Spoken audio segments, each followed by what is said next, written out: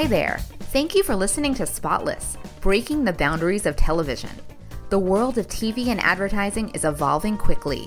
The largest content creators, distributors, and brands are all vying for new ways to engage the next generation of viewers. Presented by two media powerhouses, Triple Lift and Advertising Week, Spotless brings you in-depth conversations with the leaders who are driving this evolution. Consumer behaviors of the next 2 years will decide the winners and losers of the next 2 decades. Now here's our host, Michael Shields, GM of Advanced Advertising at Triple Lift.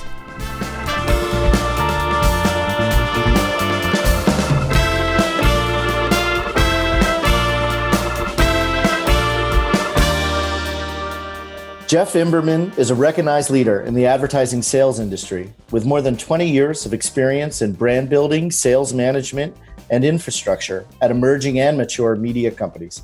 Currently, Jeff serves as the head of sales and brand partnerships at Tastemade, a modern media company whose award-winning lifestyle programming commands a global audience of more than 250 million across the most relevant digital, social, and streaming platforms. Prior to joining Tastemade, Jeff served as the first chief revenue officer at Super Awesome, where he spearheaded the company's growing U.S. commercial team to form industry-leading partnerships in the kids' digital media space. Prior to Super Awesome, Jeff was the SVP of Sales and Marketing at Nickelodeon and Nick at Night, where he led revenue strategy for North America's largest agencies and kids brands, and was responsible for driving over $300 million in advertising revenue across digital, mobile, and TV platforms. Jeff's experience also includes management and sales roles at CMT, Current Media, Speed Vision, Turner Broadcasting, and E. Wow, Jeff, it's great to have you here. It is really unique amongst the guests that we've had so far and some that we're planning on bringing to the podcast that you've spent a tremendous amount of time at both large institutions and highly established brands, places like Viacom. And then I've had the opportunity to build brands from an early stage. And certainly what you're doing right now at Tastemade, I find fascinating. How would you describe the distinction between those two different experiences? Well, first of all, thank you for having me, Michael. It's a pleasure to be here. And thank you for making me feel old and talking about my vast experience. It's really interesting. And thank you for asking the question. When you span a career like I've had, the length of career, I've kind of seen it all. It's really interesting. When I started in the business out of college at Turner Broadcasting, cable was still in its infancy. You had many media buyers talking about cable not lasting.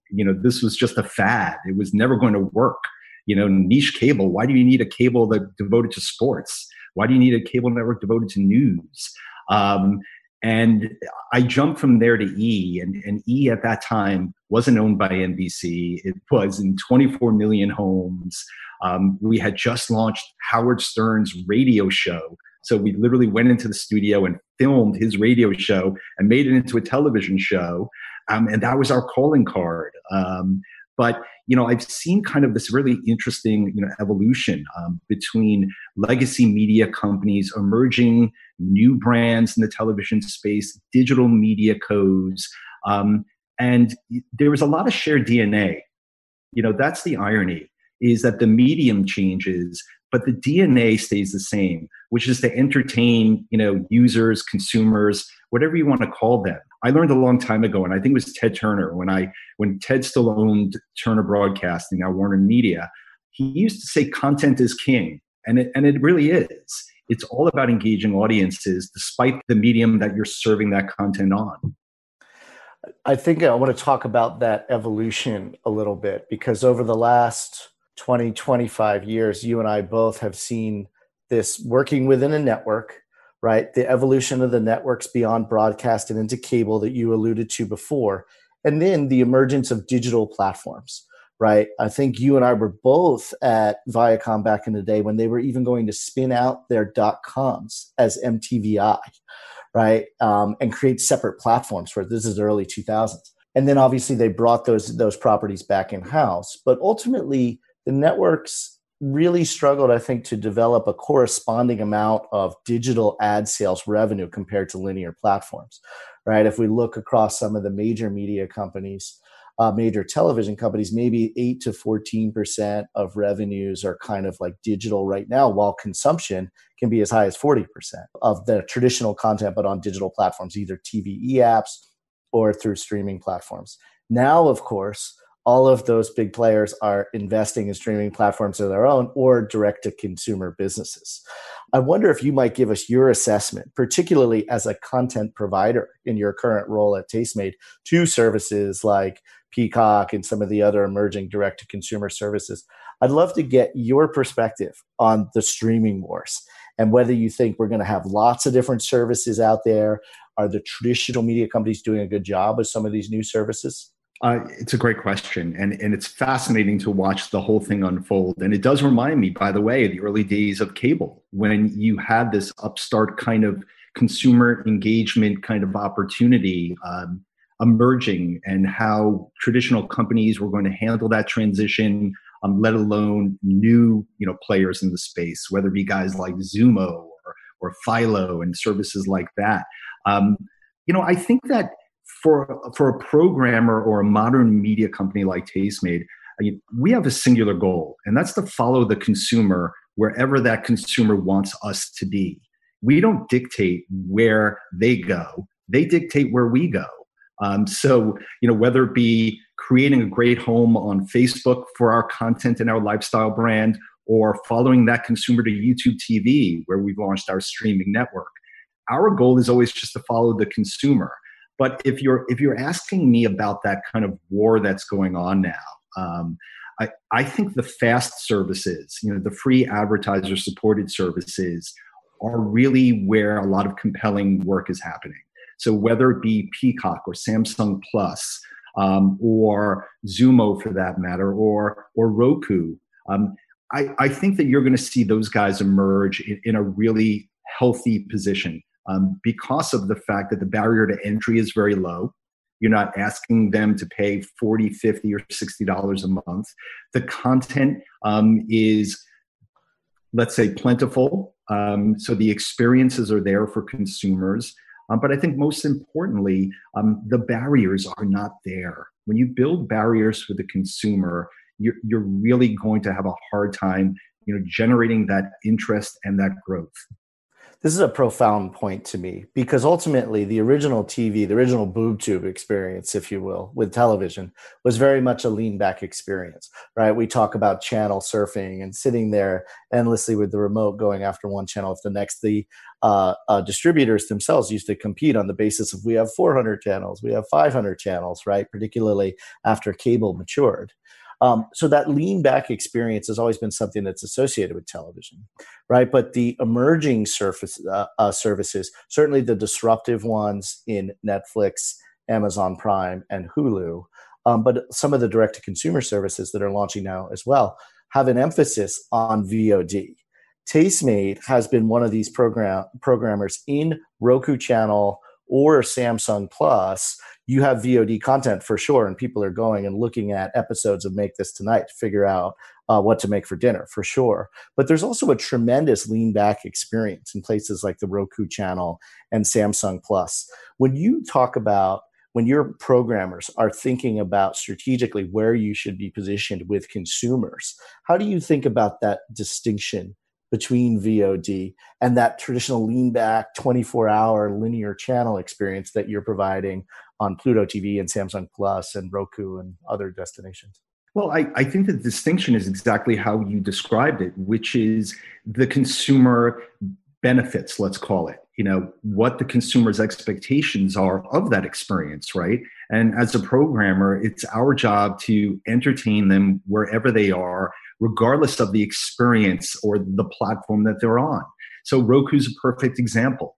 On the Roku channel, we have our streaming service, 24 hours a day, beautifully programmed with a lot of thought put into that user flow, that programming flow, very much like any other television network you would watch in that conceit, right? We're programming it and thinking about when Michael is going to come watch us and what he wants to see at 3 p.m. versus 8 p.m. versus Saturday or Sunday.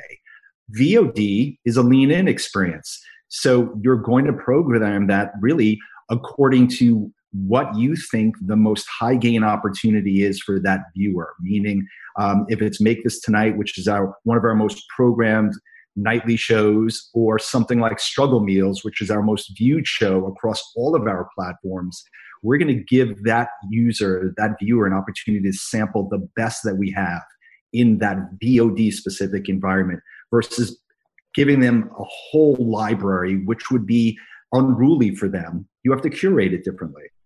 Do advertising clients think about your advertising opportunity and content in one place in that linear channel different than they do the VOD experience? I think they do. I would say this, that right now we're having a really important moment as it relates to OTT and streaming networks like ours. I think that with cord cutting being as prevalent as ever, advertisers, brands are looking for analogous kind of experiences, similar experiences to what they're accustomed to, whether they're buying a Bravo or an NBC or a CBS. They're looking to follow the consumer, but they want to follow them, I think, into very similar experiences that lean back 24-hour, beautiful big screen experience that's curated professionally by a programming team, as opposed to the consumer just being able to opt in any way they want. With that said, they're equally as valuable because it all comes down to engagement. And brands and marketers, they want to build meaningful relationships with the consumer in any way they can. So it's really similar to the way that we kind of go after our consumer. It's following that end consumer, user, viewer, whatever you want to call them. They're the same person, and making sure that you're engaging them on their terms. Marketers feel the same way. How important is the data analysis within Tastemade? Ultimately, I think of you've been with Tastemade just under 3 years now, right? And during that time period, we've seen a lot of former digital media companies, and I might put Tastemade kind of in that bucket with like a lot of lifestyle brands that really grew up as digital media brands, Pop Sugar, Vice, right? That had a specific lifestyle focus. A lot of those digital media companies are now really evolving to be studios and programmers. I have a personal bias for our guest today that I think far and away Tastemade has really exemplified that evolution. Ultimately, a lot of the things that we looked at when we were building digital media experiences and companies in the past was a very data-driven approach to understanding what consumers wanted in real time, serving up that content, designing content on the basis of trends. How much is that DNA carried over into now being an OTT programmer? It's at the heart of everything we do, Michael. And thank you for pointing that out, because I think that's what sets us apart. And that's what distinguishes being a modern media company versus a legacy media company. Modern media companies like Tastemade, who grew up in the digital social world, are reliant on those data points to build engagement with their viewer and their user. Like the whole premise of what we do is based on understanding what our audience's needs are. And that was born out of the ability in social and digital worlds to cull that meaningful information in real time, not through Nielsen and overnights and not having to wait a week or a month for a data company to tell us what's happening. It was every day we could post something at this moment and immediately know whether an engagement was made, whether an audience loved it, hated it. We could tell by their comments. And that allowed us to iterate and continues to allow us to iterate in real time. That's fascinating. That is so different than a legacy media world where you build a pilot. They still have pilot season, Michael. You build a pilot, you test a pilot, a bunch of people give you a good write-up in your, focus group in Las Vegas. And then, you pitch your wares to the ad community, you launch a show, and you hope it does a decent rating. that's their pilot season is every day, every moment in the social digital world. We do it literally every single day. So I want to talk about that specific relationship for Tastemade in just a sec. But that makes me think of ultimately this data-driven approach to programming and the resulting benefit of how you're always serving fresh content to audiences has enabled you to attend, like on a programming side, essentially grab eyeballs and time spent from, let's say, cooking programming in traditional channels that Condé Nast or Fox or NBC might provide. So you've ultimately grabbed a lot of eyeballs from that, and then that's been a resulting kind of like gain and share on the advertising side. However, your programming ends up on the Comcast X1 box. It's now on IMDb TV. What is your relationship? How is that relationship now evolving with the networks? And what do you think your future relationship is with them? With the networks or the platforms? I think with the networks is what I'm curious about. Like, are we going to start seeing Tastemade content being produced for the traditional networks? Very possible. Very possible. I don't want to talk prematurely about things that we're working on, but we have a robust pipeline of programs that are in development for major broadcast services as we speak, that we're really excited about. And it is validation of the brand that we ourselves have built, over the past, years since our inception. And it speaks to the quality of audience that we've actually been able to build as well, because without a brand, you have no audience. And let's not forget, for me, the differentiation of working at a Tastemade versus certain other companies that were born out of the digital era is that we ourselves are a brand. Like we have a covenant with our user and our viewer. When they see us in their feed every day, or they tune into our streaming network, there's an expectation of the kind of program that we're going to deliver to them, the quality, the utility, all of those things. There's an expectation. And we've benefited from that in every possible way, as has the user, because we deliver on that promise every day to them. But now we're leveraging that in working with, to your point, maybe traditional media companies who look at us saying, wow, they really understand how to program and build beautiful, immersive, engaging content for this new generation of viewer user. We should be working with Tastemade. And we're really excited about that part of our business moving forward. So let's talk about the importance of that evolution. Is it driven by, right now I watch Tastemade through my IG feed, right? I watch Tastemade on the Roku channel. I launched the Tastemade app, and increasingly I watch shows like Struggle Meals and Make This Tonight, instructional cooking shows, but then also Funky, right? Which I thought was an absolutely amazing behind the scenes look at a celebrity chef and really the culture of cooking, right? So when you think about the evolution of how you engage your audiences, obviously you're everywhere. You're 250 million people globally you're reaching, right? And you have a significant presence across all of those channels, YouTube to Instagram to the Roku channel. But now also you're evolving from things like Kitchen Little and Make This Tonight to shows like Funky. Is there a further diversification of the kind of content that you're offering?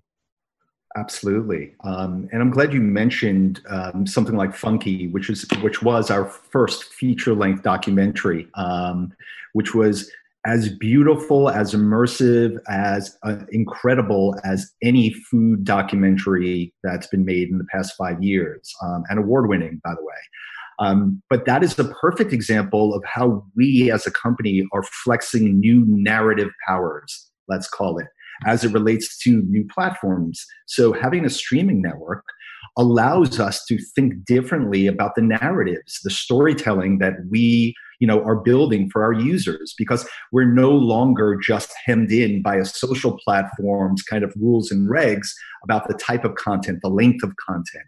So now we can stretch and build new muscles. So building 22-minute long shows or hour-long shows or feature-length documentaries, it changes how we think as programmers, let alone content creators. But food and cooking always at the center of it. And home and design. And home and design. Correct. Including even when you look at things like travel. Absolutely. And that helps you essentially get, when you use food and cooking and home and design at the center of that concept, but you can stretch into these areas and tell different kinds of stories at different lengths to different audiences. And you control more of that, like 24 hours that consumers give us for viewing. I think one other example, by the way, that comes to mind, and you asked about kind of the narratives, and Funky being an example of something more serious, let's call it, versus a Struggle Meals, which has 1 million viewers every week across all of our platforms, or Kitchen Little, which is this like amazing like hit around the world for us, but very lighthearted in its tonality. You may have seen our show with Roy Choi, Broken Bread, which was also nominated for multiple awards. That was a very, very serious look at how food is impacting communities, all around America. And it wasn't about Roy Choi's food empire and the amazing chef he was. It was about the amazing human being he is, and how he's using his powers as this like incredible businessman and chef to now impact the food chain in communities in meaningful ways. That was a very gritty series for us. It was unlike anything we had ever produced. And it was really meaningful in new and different ways. And I think that was our first foray into thinking, hey, we can tell very different kinds of stories within that lifestyle vertical of food, travel, or home and design.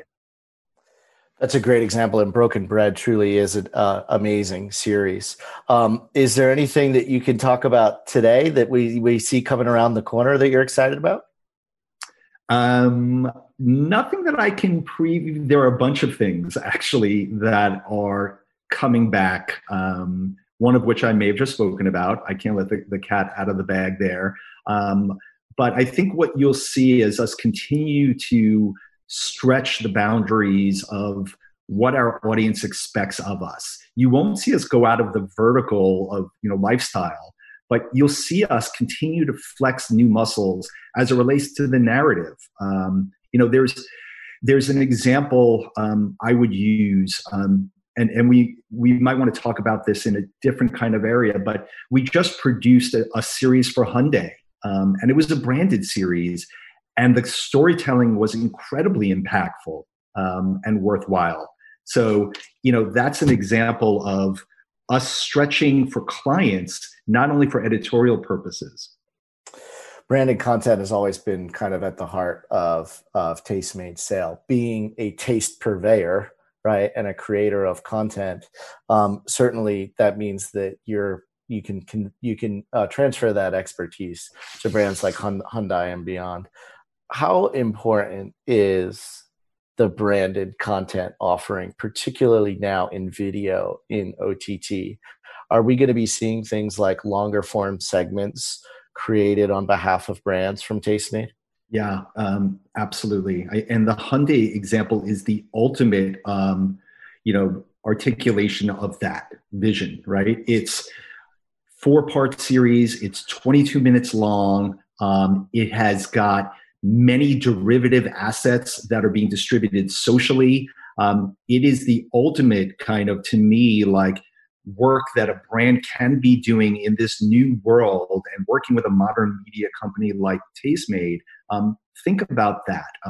A legacy media company would never build a 22-minute long 4-part series for a brand because A, they're too worried about ratings erosion. Like, is it going to rate? Is an audience going to actually want to see it? B, the cost would be prohibitive for a brand. But when you're a modern media company like Tastemade, we think differently about it. We're not reliant on just the television screen and our streaming network. We think holistically about all the platforms that content's going to be on. So whether it's a 22-minute long version of that show or a 6-minute piece of mid-form content that's going to be on Facebook or YouTube, we're not thinking about just a rating point on the big screen. We're thinking about the largest audience we can engage across every platform that our consumer wants us to be on. That's, to me, the difference. So you are better positioned, I think, to help us really examine and answer one of the questions that I know has always like challenged brands as they move into the development of branded content, which is, typically brands are putting, a significant part of their marketing budget aside for media, right? And spending that media across digital and television and whatnot. And then all of a sudden someone comes across their agency, let's say, comes across with the notion of doing a branded content campaign, or Tastemade comes to them. And there's this production cost in addition to the media expenditure that they have to have. There's this additional production cost that sometimes goes into the deal. Sometimes that's baked into the CPM.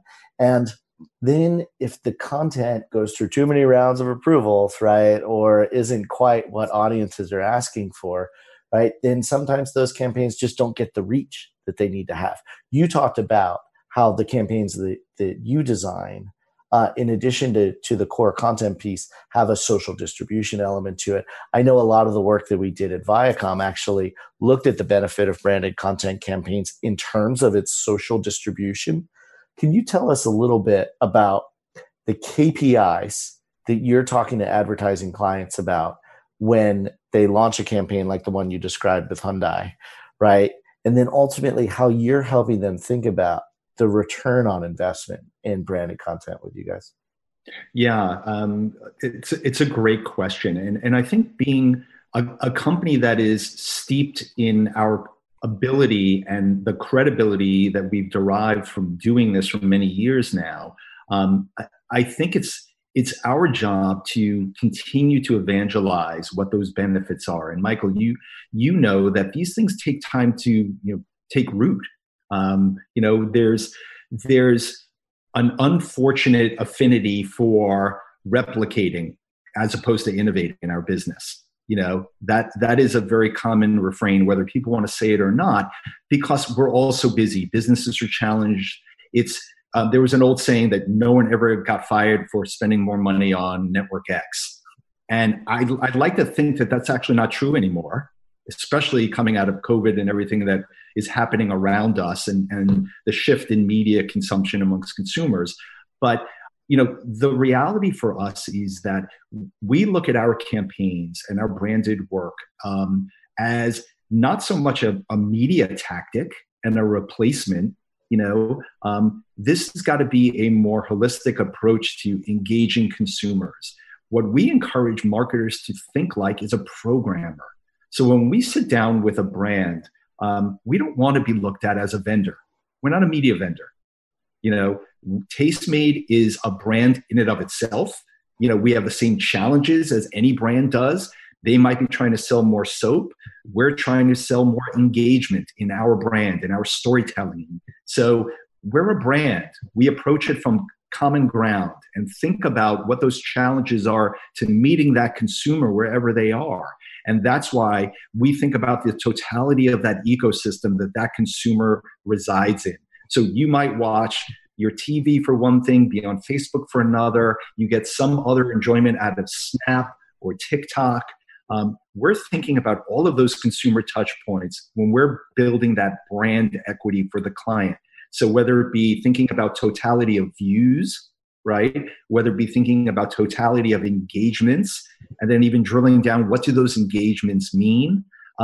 Those are important metrics of success, and let alone potential attribution, whether it be lower funnel, sell through. So how are you doing in terms of literal sales, foot traffic? Are you just interested in brand uplift? Like you just want to understand how your consumer perceives you differently for having been in this environment and creating this kind of content?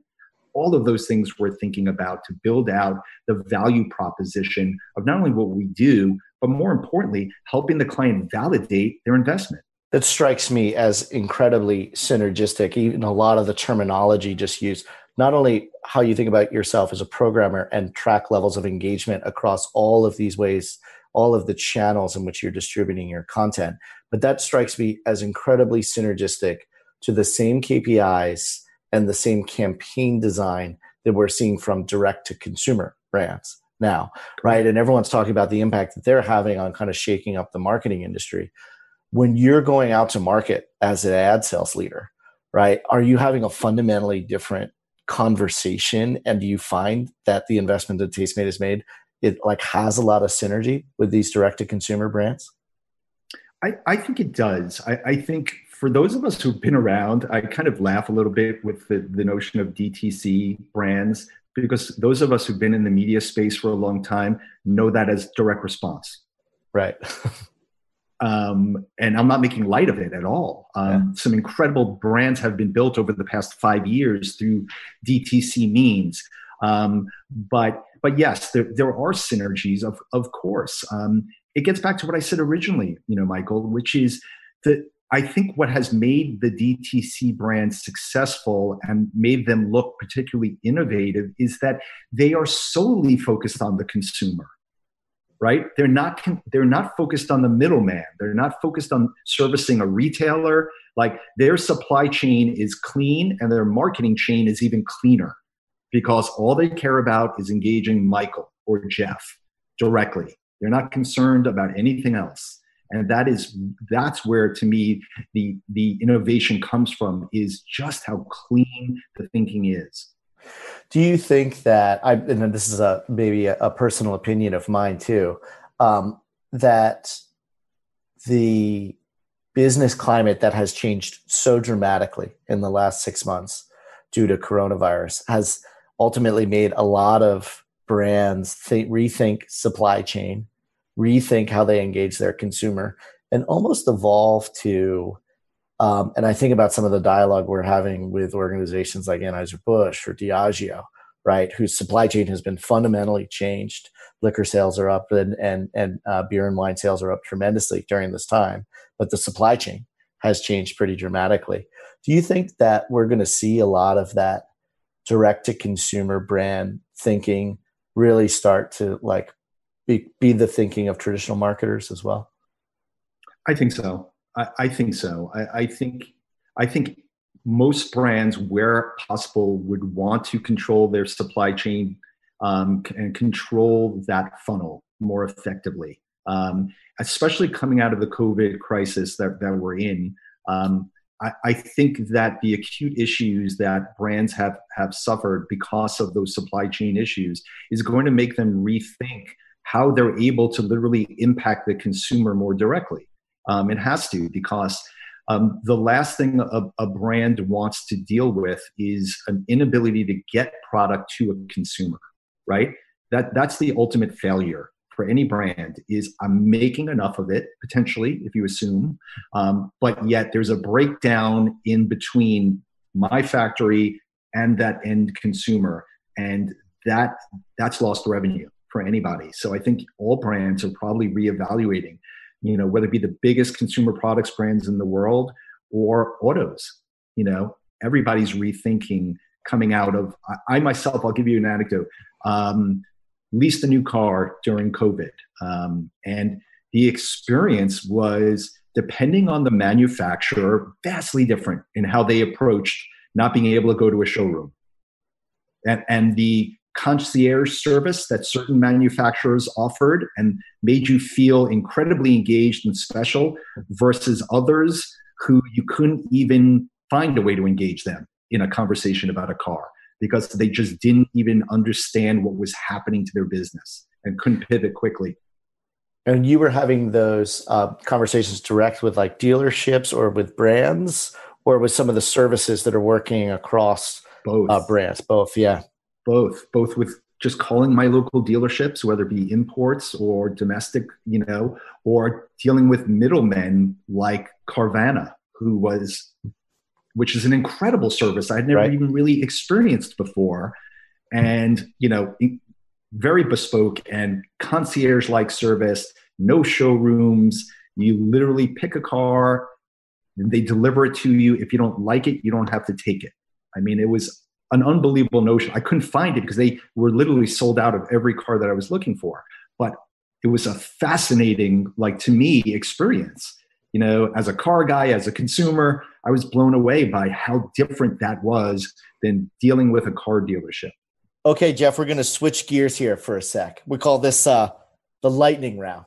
And I'm going to read you two different options. You tell me what you prefer. Color commentary is invited. Upfront dollars or scatter? I pray for upfront. I live in scatter.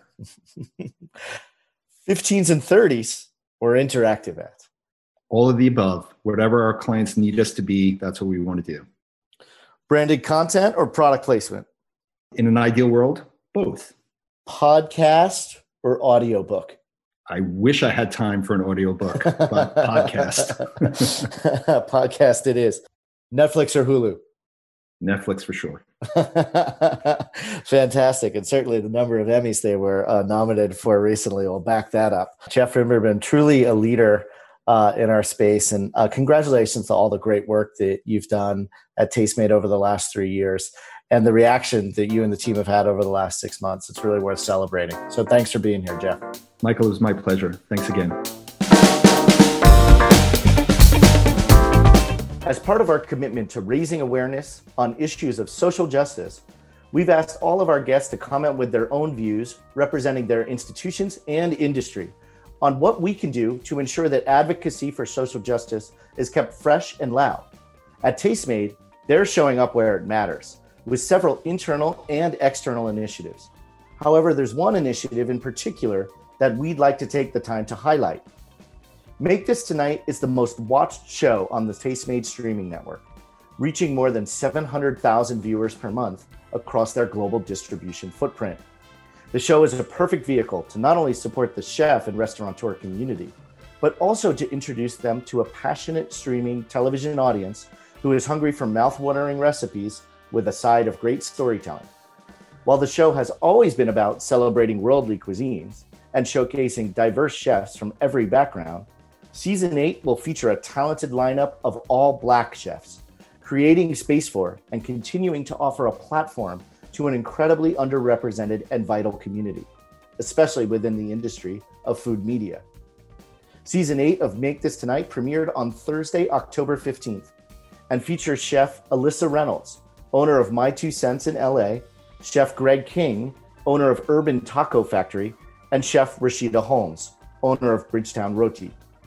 Triple Lift applauds this initiative and is honored to call Tastemade a partner.